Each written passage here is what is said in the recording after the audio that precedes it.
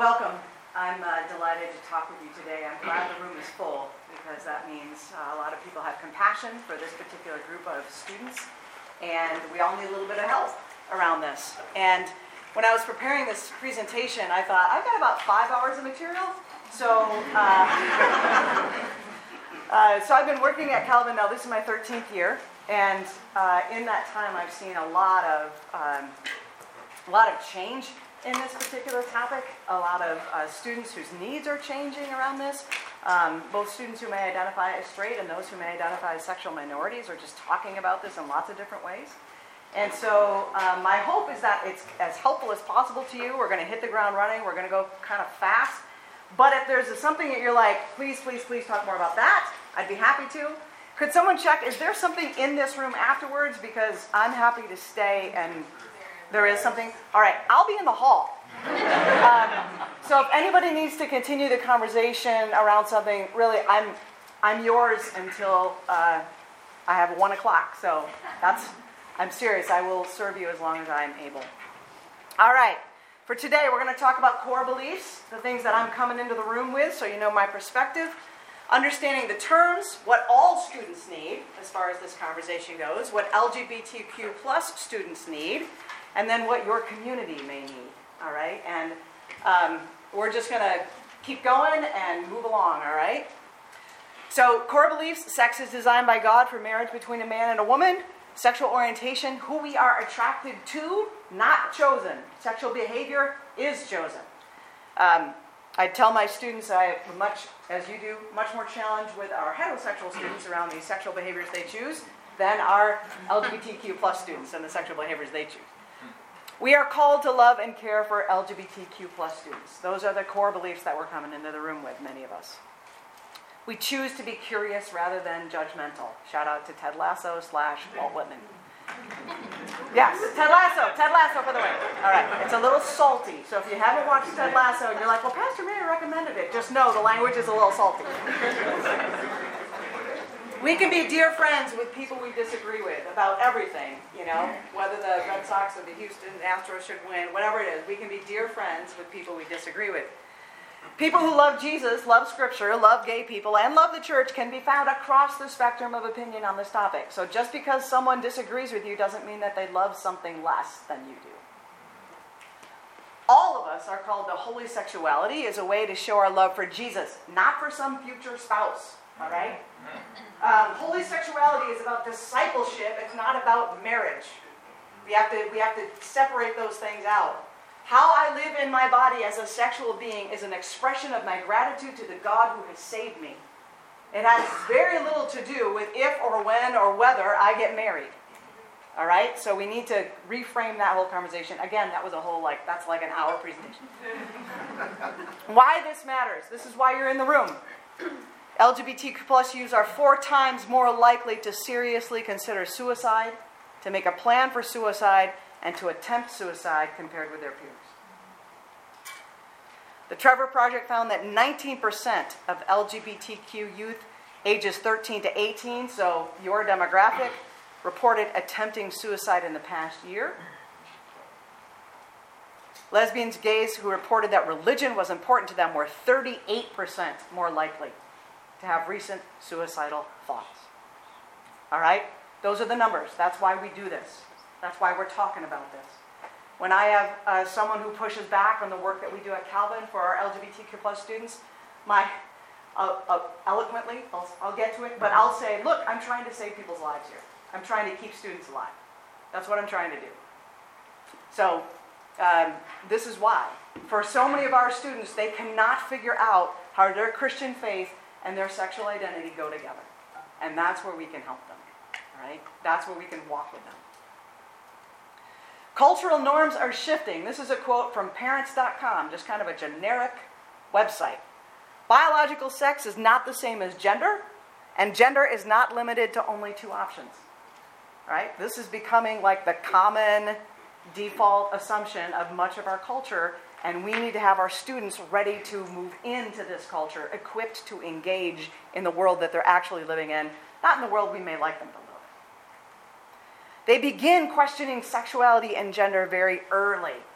8 to 10, is the number that they start to become aware that there are these cultural conversations happening around gender, and they start to wonder, like, well, if I'm not attracted to this, or if I'm a tomboy, where does that put me? And they start to just observe, and they start to think the questions, even if they're not actually voicing them to anyone. They begin to think about these things younger and younger, as I'm guessing you are observing in your classrooms. A Gallup poll found that 5.6% of adults identify, as LGBT, but 16.67, 1 out of 6, Generation Z, that's our students, are usually identify as LGBTQ+. All right? 16% of our students are thinking that their identity is different than the identity that maybe people think that they have. And their questions are often about gender as opposed to sexuality. I had a friend come to me and say his son came to him and said, Dad, I think I'm about 65% asexual and 35% non-binary. And my friend looked at him and said, okay, what? Where's this coming from? And he's got a friend who's transitioning from female to male, and it just stirred up a lot in him about, where do I fall? Where is my category? And thankfully, my friend was able to move toward him in a gracious space and have a really good conversation about gender and things. But this is how they're talking about it, and they're talking about it with each other. And so we need to get into the conversation, all right? They are talking. When my friend asked him, where did you start finding these terms? Like, how have you thought about this? He said, I went to online, as they all do, Gender Wiki, all right? So he went to Gender Wiki and looked at all the terms and kind of figured out which applied to him. So there's this seeking out of where do I fall? What's my category? How do I identify? And there's anxiety around that. For many of them, it's like, what if I'm not? What if I do? What does this mean? Should I change my name? And they just go running right down the path. Okay? This is where we have a dangerous amount of information available online. All right. Terms to know. This is just so we're all talking about the same thing. Orientation is the awareness that I am attracted to people of the same or opposite sex. So orientation is just who you're attracted to. It has to do with sexual orientation, sexual attraction. All right? Behavior, acting on feelings of attraction. Physical intimacy, courtship, marriage. Now, when we talk about gay, either at Calvin or in lots of other contexts, in the church maybe, we mean someone who's attracted to people of the same sex. All right? That's what we're talking about. Orientation is not sinful. So you can be gay and Christian. Let's just be really clear about that. These are things that are not mutually exclusive. We have many international students at Calvin. Some of them come from countries where homosexuality is illegal. And we have a completely different conversation with them. Because they're trying to figure out, I don't even get how you can have this conversation on your campus. They're just a really different context. Right? And then we have the occasional student from one of those countries who is trying to figure out their sexuality, knowing if they ever were to come out, it would have significant implications on whether they could go back to their country, whether their family would accept them, what would happen to them. So, all right, these are related to sexuality, sexual attraction. Lesbian, woman who's attracted to other women. Some non-binary people identify that way too. Gay, typically used to describe a man who's attracted to another man. It also can be an umbrella term for all same-sex or sexual minority people. Bisexual is a person attracted to either sex.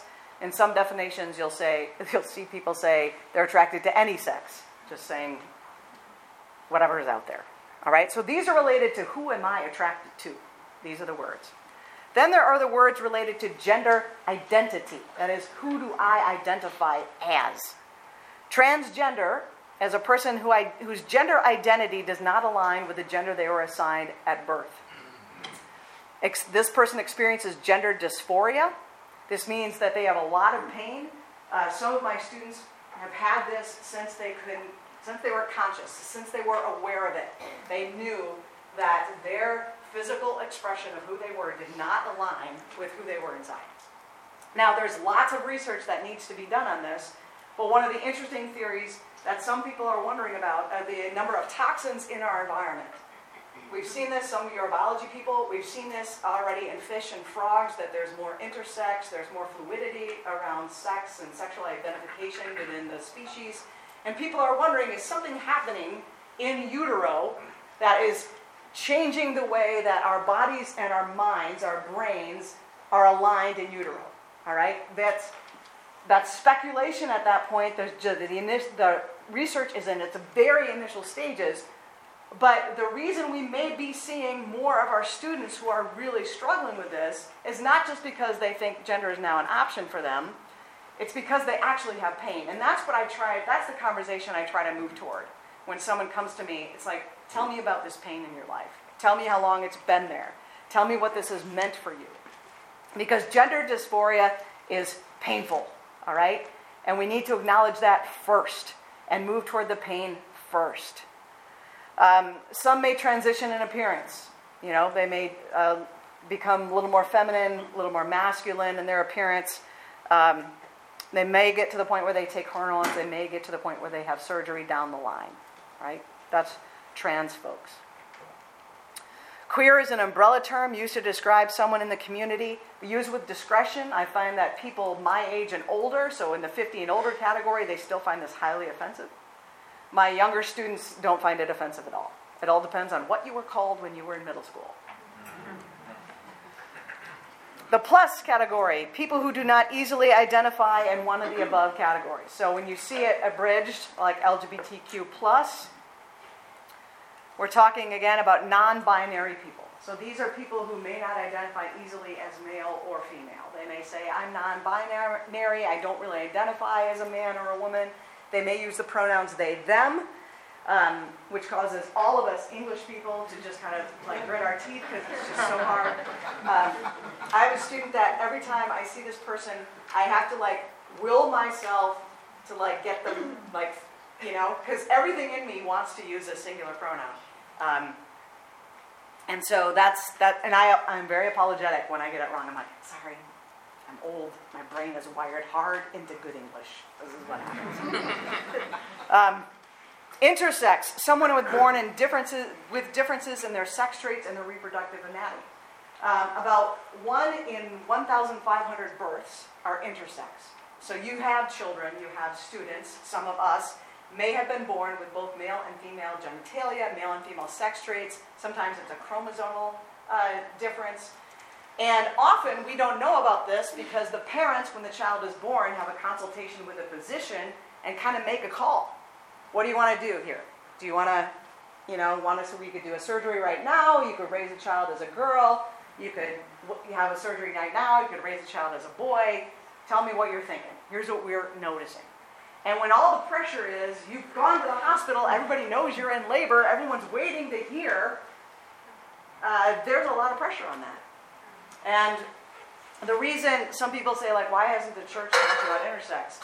Because the church is slow, and it takes time, and it's not like when you're in the hospital, you're going to call your pastor and say, I would like to write an overture to classis, and then move on to synod about what am I supposed to do right now for my child. Like, that's not going to happen. So parents often are surprised by the decision that they have to make. It comes up quickly, and physicians want to, let's gear this thing. So more parents are getting to the point of saying, we can just wait and see, which is confusing to everybody else around that family. Like, how do we refer to your child? But more people are just saying, let's just see how this child develops and what draws them, which gender identity they want to have. So intersex is a really interesting an area of science and theological and community response. Asexual, someone who does not feel strong sexual attraction to anyone. And when I talk to high school students, some of them will say, well, I don't really like anyone right now. I'll be like, that's fine. That makes your life easy. Don't worry about it. It's fine. And that's a lot of our work, is to be able to say, it's typical. You're fine. You're not abnormal. You're fine. I've had friends who have children who are wondering about gender, and they don't see themselves in the super masculine camp or the super feminine camp. And then the parent will say, well, Neither I or your mother is in either one of those camps, you know. Your mom hates wedding showers and bridal showers and pink things, and she's a scientist, right? I love music and art, and it's just, so we have to kind of say there's masculinity and femininity are not categories that are just like, well, if I don't see myself this way, if I'm not 6'2", broad-shouldered, I can't really identify as a man. It's like, no, that's not the way it works. So even the assumptions that we had kind of growing up, like a guy was a guy and a girl was a girl, they're really looking like, am I a guy? Am I a girl? They're actually questioning the things that, so if they don't feel a strong sexual attraction to anyone, that also makes them think like, am I normal? Is this a thing? So this is where we come along. And then you might hear the terms gender fluid or gender queer or agender. Again, this is all gender wiki stuff. So they may just come up with a term, and you may think, I've never heard that before. And so you can say to them, that's a really interesting term. I've not heard that before. Could you tell me what it means to you? Just see what they say, all right? And they may say, well, I found it on a website. That's probably what they'll say. And this is what it meant to me, and this is why I'm using it now. All students, all right? All of our students, whatever their age, they need a theological framework. Our bodies matter to God. Again, this is an hour-long presentation. But our bodies matter to God, and that needs to be stressed. Because of the incarnation and the resurrection, we know that God is invested in human bodies. Bodies matter to God. It's not just optional. Sex isn't something he doesn't care about. He cares deeply about it. Look at how many times in Scripture you have people who are trying to conceive and God moves toward it, and you know, all the begat and begat and begat and begat. Like, sex is big in the Bible. All right? So bodies matter to God. He took on our flesh, and our flesh still matters. When we die, we will be raised. All right? These bodies of ours, thanks be to God, will be restored and resurrected, and we will no longer have pulled hamstrings, thanks be to God. This is what we're moving toward. And so the theological framework around our bodies and around our sexuality is not a human-to-human relationship. Like, my sexual orientation is defined by this, or my identity is defined by how you see me or how I see myself. It's under the framework of how God has wired us to be for him and for each other. Some people use the phrase sexual stewardship or being a good sexual citizen. These are ways in which we use our bodies for the glory of God. Our bodies matter to God. We're not Gnostics. We don't think that the body is nothing and we just ascend into heaven and woo! We're not into ghosts. That's not it. Your body will be resurrected. Okay, so let's just lean into some scriptural truths on that. We engage in these conversations because of our faith. Because no one is saying our bodies matter to God. Because no one is saying sexuality is an expression of discipleship. We need to say those things. We need to move toward the conversation because of our faith. Because we believe in a God who redeems. Because we believe in a God who loves. Because we believe in a God who creates people in his image and has saved them through Jesus Christ and empowered them through the Holy Spirit, we need to be in this conversation. We can't avoid it, much as we would like to. We have to move toward it. We have to. They're engaging it. Your students are having the conversations. They're watching the shows. All right? They can find all the information. They can figure it out. If we're not in the conversation, there is a huge gap in their knowledge. We need to explicitly name what students are talking about and do so in a courageous and faith-filled way. So how interesting would it be if you just had a conversation with your 8th graders and say, what are you guys thinking about gender? Like, are you talking about that? How is that coming up? What do you think about that? And obviously in a small group, because no one's going to talk if they're all in a class together, but you'll figure that out. How are they talking about it? Move toward the conversation. Use truthful, unapologetic language. If you don't know, say you don't know. That's a word I don't know. Tell me about that. You know, I'm still learning about this. This is new to me. I'm curious. I want to know more. Put yourself in the posture of humility and not being the person who's always in authority. You teach me. Tell me what you're learning about this. Tell me what would be helpful.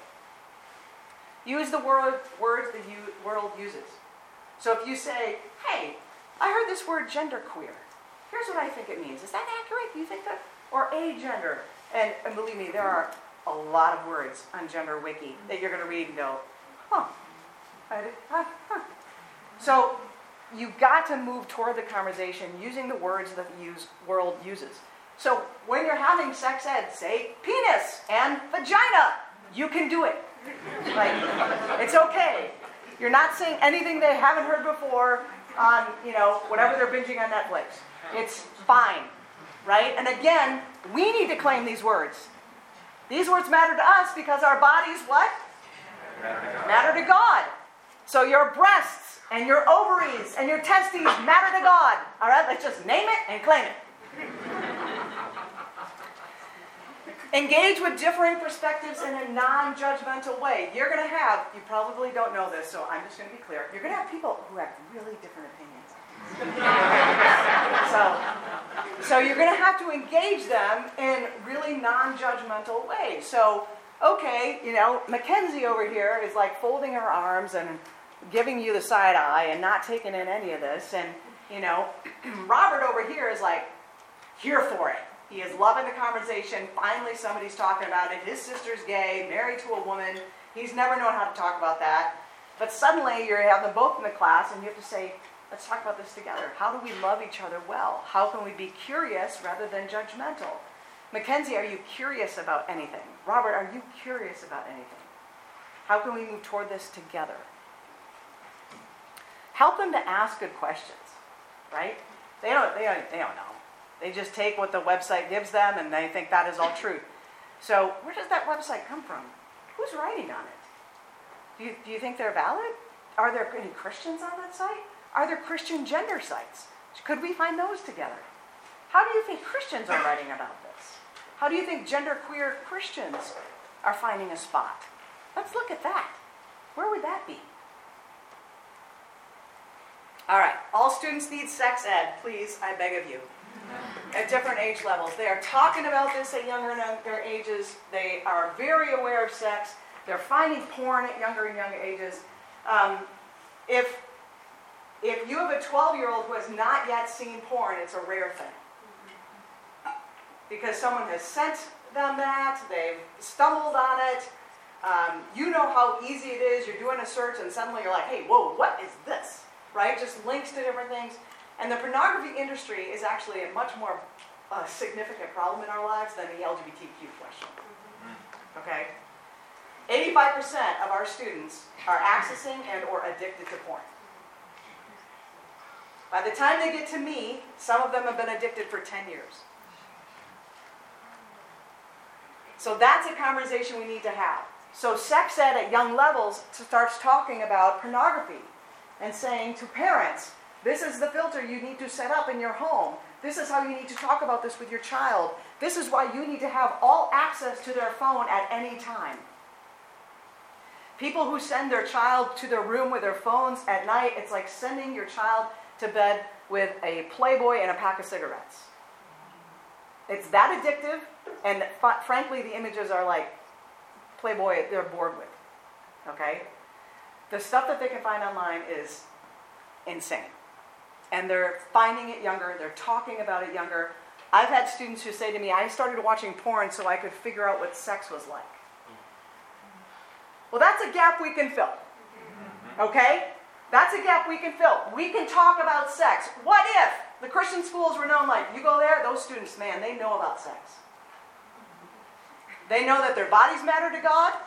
They know how sex is designed to function. They don't look at porn because they get all the answers from their teachers. How's that for a thing? Right? Tell your board, here's our goal for this year.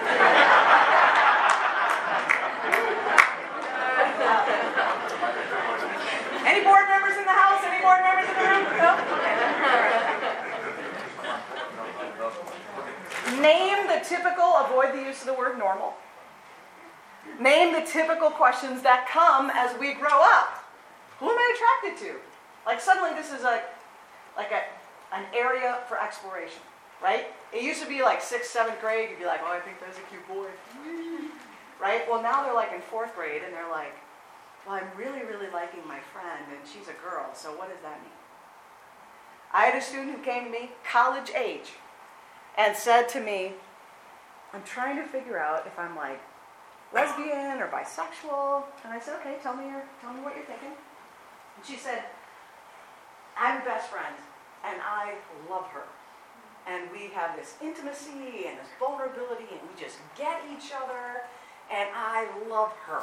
So I'm trying to figure out, like, does that make me a lesbian? And I said, do you want to make out with her? And she said, oh, no. Then I said, probably not. Probably not. But do you see how she got to be 20 years old, and she was like, I'm not quite sure because I have these feelings, and what is this? So they need to figure out, like, attraction, intimacy, beautiful friendship versus I want to make out with somebody. All right? They have to, like, you have to help them with that. I have wonderful, beautiful female friendships that, have I ever wanted to make out with them? No. Right? Also, I have a lot of male friendships that I've never wanted to make out with. Right? Can I get a witness? So we need to talk about the fact that a friendship doesn't necessarily mean this, and dating doesn't necessarily mean that, but we need to help them have language for this because they're just floundering. What if I'm not attracted to anyone right now? This is a question I ask. So you just say, that's fine. Don't worry about it.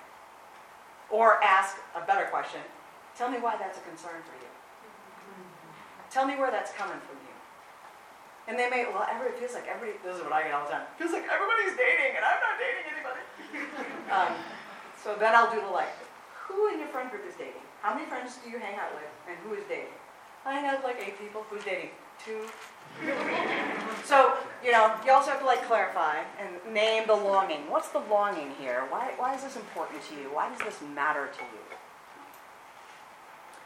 What if I like things usually associated with the opposite sex? And this is something that we need to say out loud because they won't say it out loud. They're trying to figure out like, I really like the musical. I really had fun performing. I don't know what that means. It means you liked the musical. You had fun performing, and yay! Right?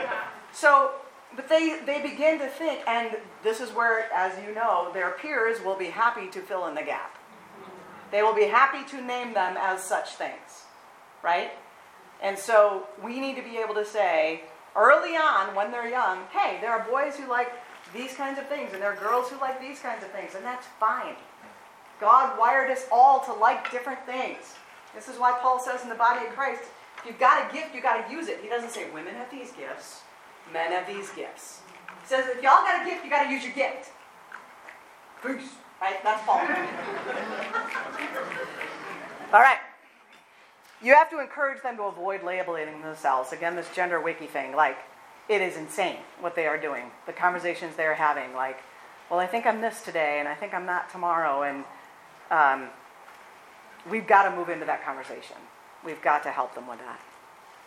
Help them understand gender roles, what we do, or what people think we should do, versus gender identities, who we are. Right? So bring in a firefighter who happens to be female. Just like these kinds of things, like, oh, okay, I get this now. All right? Are we good so far? Great. Our LGBTQ students, they need many, many things again. The big thing is acknowledgement. In some of your communities, they are not mentioned. They are not named. They don't think it's safe. So what if in a chapel prayer you prayed about pornography and anybody who is struggling because of struggling with sexual orientation, struggling with something. If anybody uses Seeking God's Face, a little devotional book, this morning's prayer included a line praying for those who struggle because of their sexuality. And what would happen if you name that in the beginning of a class or in a chapel and just say, or in your congregation? Just name it, right? We know that there are gay people here. We're going to say it out loud. There are gay people here. We love them. Go crazy. But they need to know that. They need to know that people know that they're there. Because if they think I'm the only one, I'm not saying anything, the closeting and the distancing is what leads to isolation, is what leads to self-harm, which what leads to suicide. Is they don't think they matter, they don't think anybody knows, they don't know who they can talk to, and that's what moves them away from community. So simply by saying in a class, for our lesbian and gay friends, for our people who fall into the sexual minority category, let's think about them today. Right? There may be people who snicker, of course, but there's going to be somebody in that class who's like, oh, I may be able to talk to her because she just named this. And it may be months later. But you've opened a door to say, I'm open to this conversation. They need people. Educated, non-judgmental counselors and teachers who hold their stories in confidence. How you hold the stories of other students teaches them how you will hold their story. So if their friend goes to you and to talk about that he's having sex with his girlfriend and he feels really bad about it, but he doesn't know how to stop, and that teacher tells somebody and that person tells somebody and that comes around and this student finds out, they will never tell you anything. Now most of you know that, but I just want to name it. Like, you've got to hold their stories in confidence. If they're not going to hurt themselves or others, now y'all states may have different rules, but you've got to hold that story with them. And you have to name it. I'll say to students, whatever you say in my office stays right here unless you want me to get you help or talk to someone else. Everything you say. I'll say that to faculty and staff too. Everything you say, it's right here. It's right here. Right? They need peer support groups. Now, if you were to start a peer support group at your school, that may be a whole thing. All right? So maybe you do it in concert with other schools. Maybe you partner with the local public schools. Maybe you partner with a local counseling center. Maybe you partner with a church. And you just let people know, hey, there's this support group. And even better if it's meeting online. If there's a way that they can easily converse with people, they're already doing this outside of the faith context, many of them. They're finding the Facebook chat group. They're finding the Instagram folks. They're finding the people that they follow. They're figuring it out. Again, we need to bring faith into the conversation. So what does it look like if you say to a local pastor, a local church, would you be willing to host this group? We have no idea who would come. And you set up things like, we have a group called Without Shame in our counseling center. And everybody knows if you go to that group, it's like no one acknowledges you outside of the group. You just, that's it. It's safe. If you name these things, I'm going to have a group chat online, and you have to have the login code, and you have to email me if you want the login code, and I'll give it to you, or stop by. Like, figure out ways for them to access people who can help them. All of our peer support groups, whatever form they take, are led by staff, overseen by staff, staff come alongside. So we don't have like just a student groups that's off just doing things, all right? We try to be really intentional and say, this matters to Calvin. You matter to Calvin. We're going to put staff investment into this conversation. We're not going to let you just figure this out on your own. We're going to care for you, right? So many of the students, less so now, even 13 years later than when I started, but so many of them have a lot of anxiety about their parents, about grandparents, about extended family. I don't know how this is going to go. For some people, I was the first person they ever told. And, we walked with a peer support group about how do you tell your parents? What does that look like? And I always have to say to them, you've been thinking about this for years. Your parents haven't thought about this for 5 minutes. Most of the time. Some parents have an idea, but most of the time, this feels like a relief to you. You're finally saying this, and you feel like, okay, whew, that's done. And your parents are like, wait, what? I'm sorry, what? And for parents, there's often a layer of grief that comes up. Even if they're like super open and affirming, they had imagined their student's life being in a particular way. They had imagined their child's life unfolding in a particular way, and now it will unfold differently, and they need to process that. And that's how you can come alongside parents. Because parents, and some of them are like, I don't know what I did wrong, nothing. I don't know why my kid chose this, they didn't. Right? They need that. Again, that's a whole presentation. How do you care for the parents? But for a lot of them, they just need time. And I say to my students, your parents' first response is probably not their best response. They'll get better. Their first response may be, are you sure? I don't think so.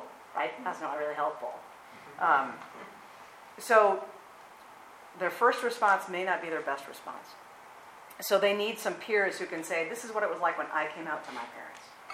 They're often really worried about grandparents, by the way. I find grandparents are much more chill. Just generally speaking. Right? Grandparents are more chill about everything, right? Which is why they send children back to us all sugared up and sleep deprived. And grandparents, by and large, are like, I just love you. I love you. I get you're living in a weird. I get it. Not always, but often. Students are surprised by how their grandparents respond. They need counselors and pastors available virtually, via chat, in person. So if you could have a resource person that your school can turn to, a local counselor, someone who's even able to do virtual teletherapy, there's so much more of that within the last couple of years. And you say, this is our person. This is who we turn to. So that if parents ask or the board asks, what do? You say, we've got this person, and this is their faith roots, and this is how they do it, and this is what they do. That also kind of differentiates a bit between your role as a teacher and that person's role as counselor. So some of your counselors may want to get some specialized education around this to say, this is going to be my role. And there's a growing number of resources available for that. They need resources, and they need to access them in a safe, anonymous way. So if you've got posters in the bathroom that have QR codes on them, for example, very safe, very anonymous. The same thing can go for sexual assault, domestic violence, abuse in the home. If they've got a way to read a poster on the back of a bathroom door and take a picture of the QR code that will help them and give them information, every bathroom stall should have posters on it about something. All right? And you could do this by the month, like this month it's about this, and whatever. But that's a really easy way for students to get information in a confidential way. A business card-sized resource list, something they could just pull off a desk, just grab.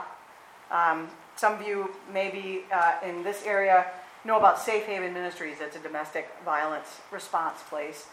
Well, they have lots of pull-off cards, and they've got things that when you're in the bathroom, it's just really easy to grab. So links on your school website, maybe a whole kettle of fish that you're like, yeah, we're not going there. But you have to have some way for your students to get faith-based resources about gender and sex. You have to have that somehow.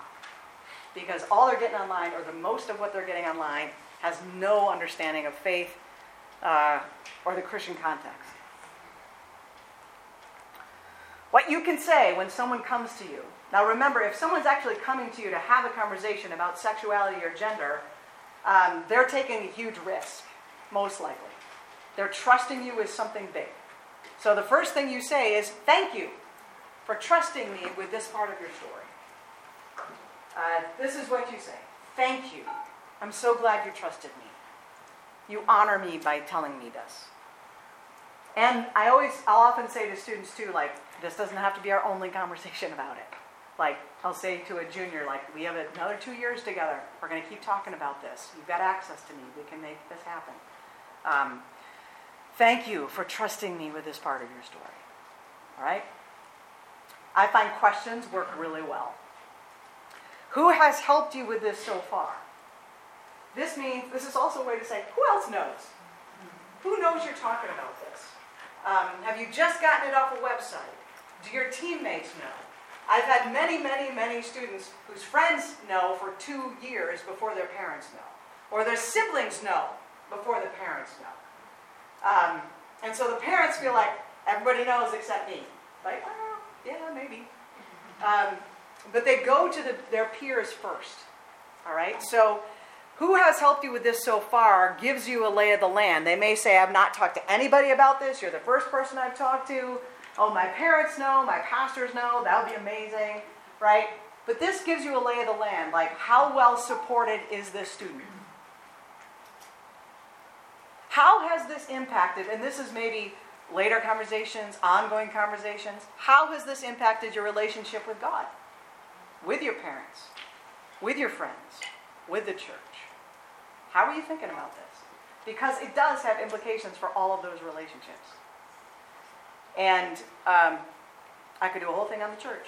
But people are really scared that they're going to have to lose a lot if they name these things about themselves. That this will cost them something. And so to be able to just ask the question, it's not, has this impacted your relationship? It's, how has this impacted your relationship? Which is, by the way, a question I asked during premarital counseling. I'll say, I won't ask, has porn impacted your understanding of sexuality? I'll say, how has porn impacted your understanding of sexuality and romantic and sexual relationships? How has this impacted your relationship? What questions do you have for me? Right? What do you have for me? Will you go with me to my parents?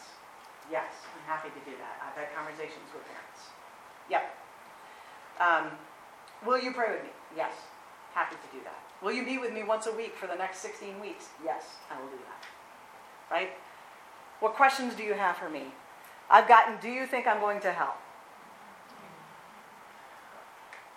Do you think I'm going to hell? Nope. Because answering that yes doesn't help. All right? Spoiler alert, that doesn't help. They already think they are. They already think they're isolated. They already think they are. If they have a religious figure who says, well, yeah, you know, right? They're gone. You say, if someone says, do you think I'm going to hell for this? Say, I think that the love of Jesus and the atonement of Jesus covers everything. So, let's set that question aside, because I don't get to say who goes to heaven or hell. I got a list of people, but God doesn't listen to me. So you got to just kind of name it and say that this does not define who you are in your relationship with God. There's much more to it than that. How can I be helpful to you? Right? How can I be helpful to you? What do you need right now? Maybe they say, like, I can't go to class next period. Can I just sit here and cry? Yes, you can. And here's chocolate and tissues. Right? It's a pastoral care. Basically, in my office, I've got a Bible and tissues and chocolate. It covers a lot. All right. What your communities need. They need information before implementation. All right? If you're going to start something, if you're going to go somewhere, put your directional on before you make the turn. Okay? They need to be able to know where you're going. Again, you may find in your community there's a variety of opinion on this. And so if you give them a heads up and say, hey, we understand that the suicide risk for some of our students is very high. And you don't even tell them which students they are. We understand that for some of our students, the suicide risk is very high. We're going to move toward that. How do you think about that? Well, yes, please.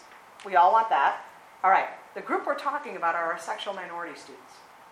So we're going to be proactive in offering some specific care for them. All right? Then people are like, oh, okay. Because you frame it as like, we want these children to live and thrive and flourish as kingdom citizens. That's what we're going for here. Tell them why this matters. All right? The stats on self-harm and suicide, and the requirement of Scripture and the church to care for the least of these. Right? We don't get to opt out of this. Caring for the poor, the marginalized, those who feel like they're isolated, who are away from the church, who feel like the religious institutions have turned their back on them. That's where we go. That's where we're invited to go as followers of Jesus. Okay? And he hung out with people, and he did not demand that before he hung out with them, that they would change their lives. He would hang out with them first. Okay? Some changed their lives, some of them didn't.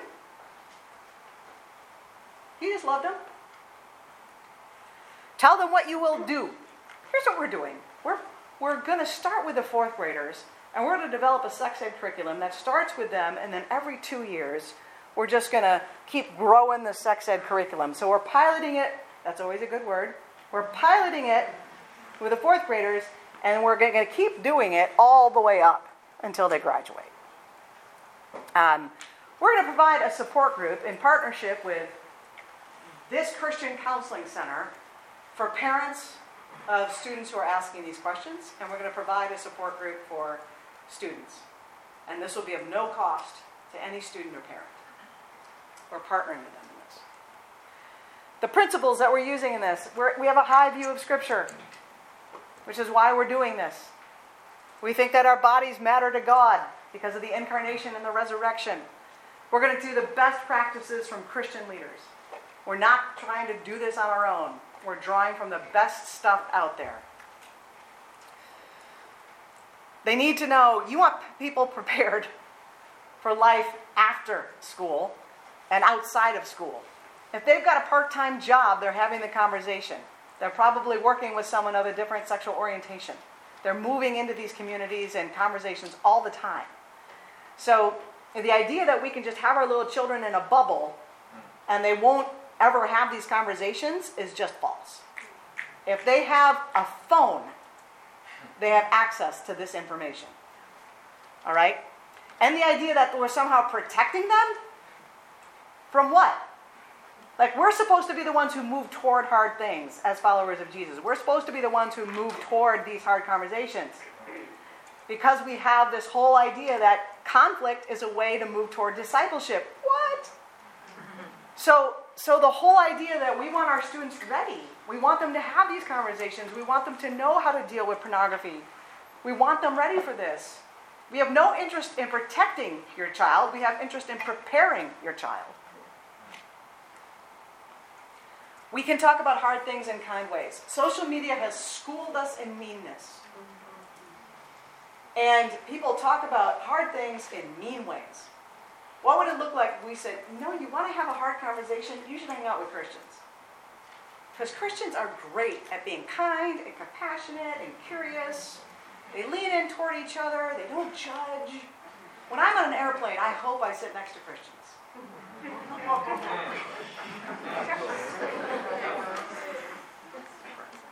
Do we have some growing to do? We need to know why we believe what we believe. You can't, and I say this to students all the time, well, I think gay marriage is fine. Okay, great. Tell me why. Where does that come from in you? I don't know. Okay, let's look into it. Let's figure it out. Oh, I think that gay people just choose it. Okay, great. Tell me why. Where does that come from? Learn about it. Well, I think that the Bible's really unclear. Okay, tell me why. Let's go toward that question. Let's have that conversation. I think my dad would kick me out of the house if I came out. Okay, tell me why. What have you heard him say? And believe me, students are listening so closely to what their parents say. I had a student, his mom was watching Will and Grace, the reboot, and his dad came in and said, why are you watching that fag show? My student is having a significant mental health crisis as a late college student because he doesn't know what to do, and he's the only Christian in his family. So here he is, a person of faith who happens to be gay, living in a very conservative family who are not believers, knowing that if he comes out, he could lose it all. Is it a wonder that his grades are suffering? We need to know why we believe what we believe. And we need to pay attention to the language that we use because the little ears are always listening. All right, some resources, and then we have a few minutes for questions. Mark Yarhouse is a leading Christian thinker on this. I think he takes a really wise approach. He just moved to Wheaton. He was down in Virginia before. He has a Sexual and Gender Identity Institute. And if you go to their website, they have a ton of resources. The 3 books that he has written that you may find helpful, particularly for our group and our conversation, Understanding Sexual Identity, a resource for youth ministry. How many of you read this? Okay. Understanding Gender Dysphoria, navigating transgender issues in a changing culture. Has anybody read this? Well done. You get all the points. Emerging Gender Identities, understanding the diverse experience of today's youth. Anybody? Yeah, you get points. So we've got some educating to do right here. When I say they needed educated counselors and teachers, let's do it. What if the first thing you did was say, we're going to have a reading group on one of these books? Because we don't know what we're talking about. And we need to be on the same page as faculty before we try to do anything else. We need to know what our children are talking about. The Colossian Forum. Does anybody know about the Colossian Forum? Excellent. The Colossian Forum is an agency that moves toward hard conversations in churches. They have curriculum for politics, if anybody needs that. They have curriculum for sexuality, and they have curriculum around origins, evolution, and creation. So ColossianForum.org, they have the curriculum all set. All you have to do is buy it and do it. And they intentionally want people in the groups that don't always agree. They have done this in such a thoughtful way. At Calvin right now, we're partnering with them so that we can have better conversations, and we're working with them to reframe their curriculum for higher education contexts. So that hopefully it can eventually go out and maybe eventually get to our students and maybe eventually get to the point where it can be applied to Christian schools. You can use this already, though, even if you're not in a church. If you as a faculty said, we're going to do these 8 sessions? We're going to do these sessions, 90 minutes, as our faculty meetings. We're going to commit. We're just going to do this. Or we're going to do this over the summer. Or we're not over the summer. What?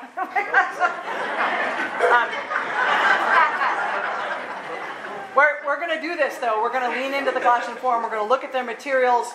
And we're going to learn how to talk well and kindly about hard things. I love their tagline. Conflicts aren't the disruption you're dreading. They're the discipleship opportunity you're waiting for. Help your church community. Engage them faithfully. Right? Colossian Forum. Great, great stuff. All right. We have a few minutes. You probably don't have any questions. Yes? I think a lot of people I see with phones and whatnot, have these slides been put at the CEA website? They haven't, but I could, if that would be helpful. I will do that. Can I steal a comment as Can I well? what? I can go back a slide. I know how to do that, maybe. There we go. Caleb? A lot of the suggestions that you've mentioned I could see being really problematic at the secondary level, particularly because of parents, and I know that you talked about informing and all that kind of stuff, but even just using the words the world uses is seen as affirming all of anything that anyone ever does, along with starting groups or anything like that. Any advice on how to sort of calm because everything you've said has been very biblically based and Christianity based and all that, obviously, but there's an assumption there that if you're using the word the world uses, you must be approaching from their perspective. How do we reassure them so that those can actually happen? Mm-hmm. Yeah, that's a great question. Parents, am I right?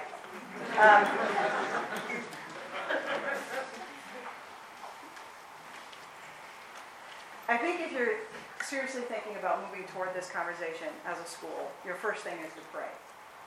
And I don't just say that glibly like, well, she's a pastor, she's required to say that. Because the spiritual warfare around our schools and all conversations right now is just so high. And if we don't go in prayed up and armored up and just see this as an opportunity to save students' lives, we're going to make mistakes. We're going to get ticked. We're going to say things we regret. We're going to be like, look, I'm trying to save your child's life. Stop being it. So the first thing is, what's our prayer ministry going to be around this entire thing? If we're going to start a faculty reading group, who's going to have our prayer coverage? Who's going to have that? Who's going to be assigned to that? That's going to be your task. And then you give little bites to parents. We went to the CEA convention. We learned about pedagogy and Jesus and sexuality. And some of our faculty members were in a conversation about caring for our LGBT students. And we're beginning to think about how to do that wisely and well because so many of them are vulnerable to self-harm and suicide. Could you put that in a parent newsletter without people freaking out? I don't know. You know your contacts. No. No. That's where you have to pray for wisdom, right? James says if any of you lacks wisdom, you got to ask for it. And so a lot of our prayer life has to be around how do we be wise about this, Lord? Because we've got students who are vulnerable. And your job isn't to make parents happy. Your job is to prepare students.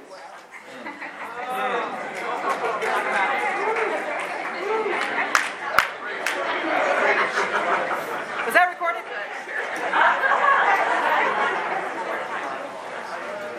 But you have to move. So where parents are coming from is that they are afraid.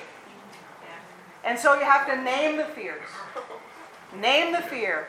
We know you're afraid that if we start naming these things, your children are going to start just adopting these things as reality. We want you to be clear that your children already know these words. They are already having these conversations. And if you can find some data, the Trevor Project is really good for this too. If you can find some data and say, look, this is what we're finding. This is the conversation. This is what's happening in the world. We want to prepare your children from a Christian perspective. So using the word lesbian is kind of neutral to me, but it may not be neutral in your context. So maybe you say same-sex attracted. For our same-sex attracted students, maybe that's kind of calms it down a little bit. Figure out the language for your context first, all right? Your students all know, like many of them, they know the gender words, like they're up to speed on it.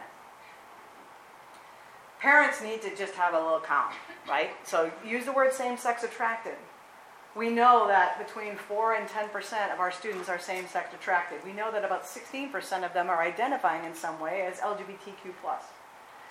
At least you could say Generation Z, all right? And so we're assuming it may be less for us, but we're just going to move toward the conversation, right? So name the fears that the parents have. And if you have a parent council and you want to go to them and just say, hey, can you help me understand? Where do the fears come from? Let's just name them together. Let's just start there. Let's just name our fears around this conversation. Now let's name our hopes around the conversation. What could happen if we move toward this conversation? What could result from this?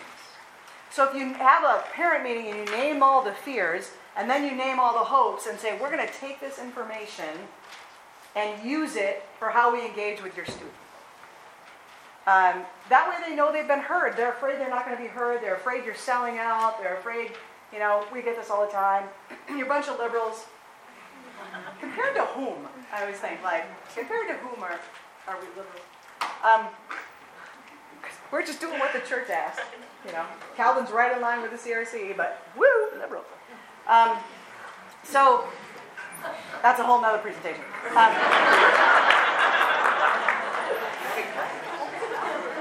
But that's where we need to go. And with each other, right? That's why the Colossian Forum does such good work, because it helps you to name those things in a way that's life-giving and within the context of faith and prayer and scripture. So it's not trying to convince anybody one way or the other. It's trying to say, how do we love each other well when we disagree? Right? And how do we teach students how to love each other well when they disagree? That seems to be a pretty high need in our country right now. So, yes, Sharon. In the beginning you were mentioning transgender students having pain, and you said that a couple times. Are you talking physical pain, mental pain? Mental and emotional pain. Yeah. Particularly when their bodies start to develop.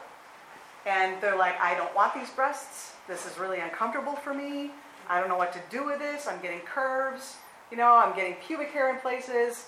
There's nothing about, I'm getting They just have this to what their body is doing. And it can be really, really hard for them. Yeah. Yes? In our school, in everything you've been saying, I feel like there's a lot of we just need to speak the truth into this. We need to do a biblical perspective. But if we have people disagreeing what that even is, How do we start those conversations? You start them with saying our bodies matter to God. You start them like, what was the first thing that I had on my slide today? Anybody remember? Sex is designed for marriage between a man and a woman. All right, so you start with the core beliefs. You say, this is the perspective that we're using. All right, for many of your contexts. For some of your contexts, that may be a non-starter. But if you say, like, this is the perspective we're coming from, I may not always agree, but this is the perspective the institution is coming from. This is what we're going to say. And we believe that bodies matter to God. And we believe that we're supposed to care for the marginalized. So we are not going to tell, we are telling all children that they should not be having sex. Right? That's pretty consistent. So our sex ed is about sexual stewardship and sexual citizenship within the context of the traditional sexual ethic of the church.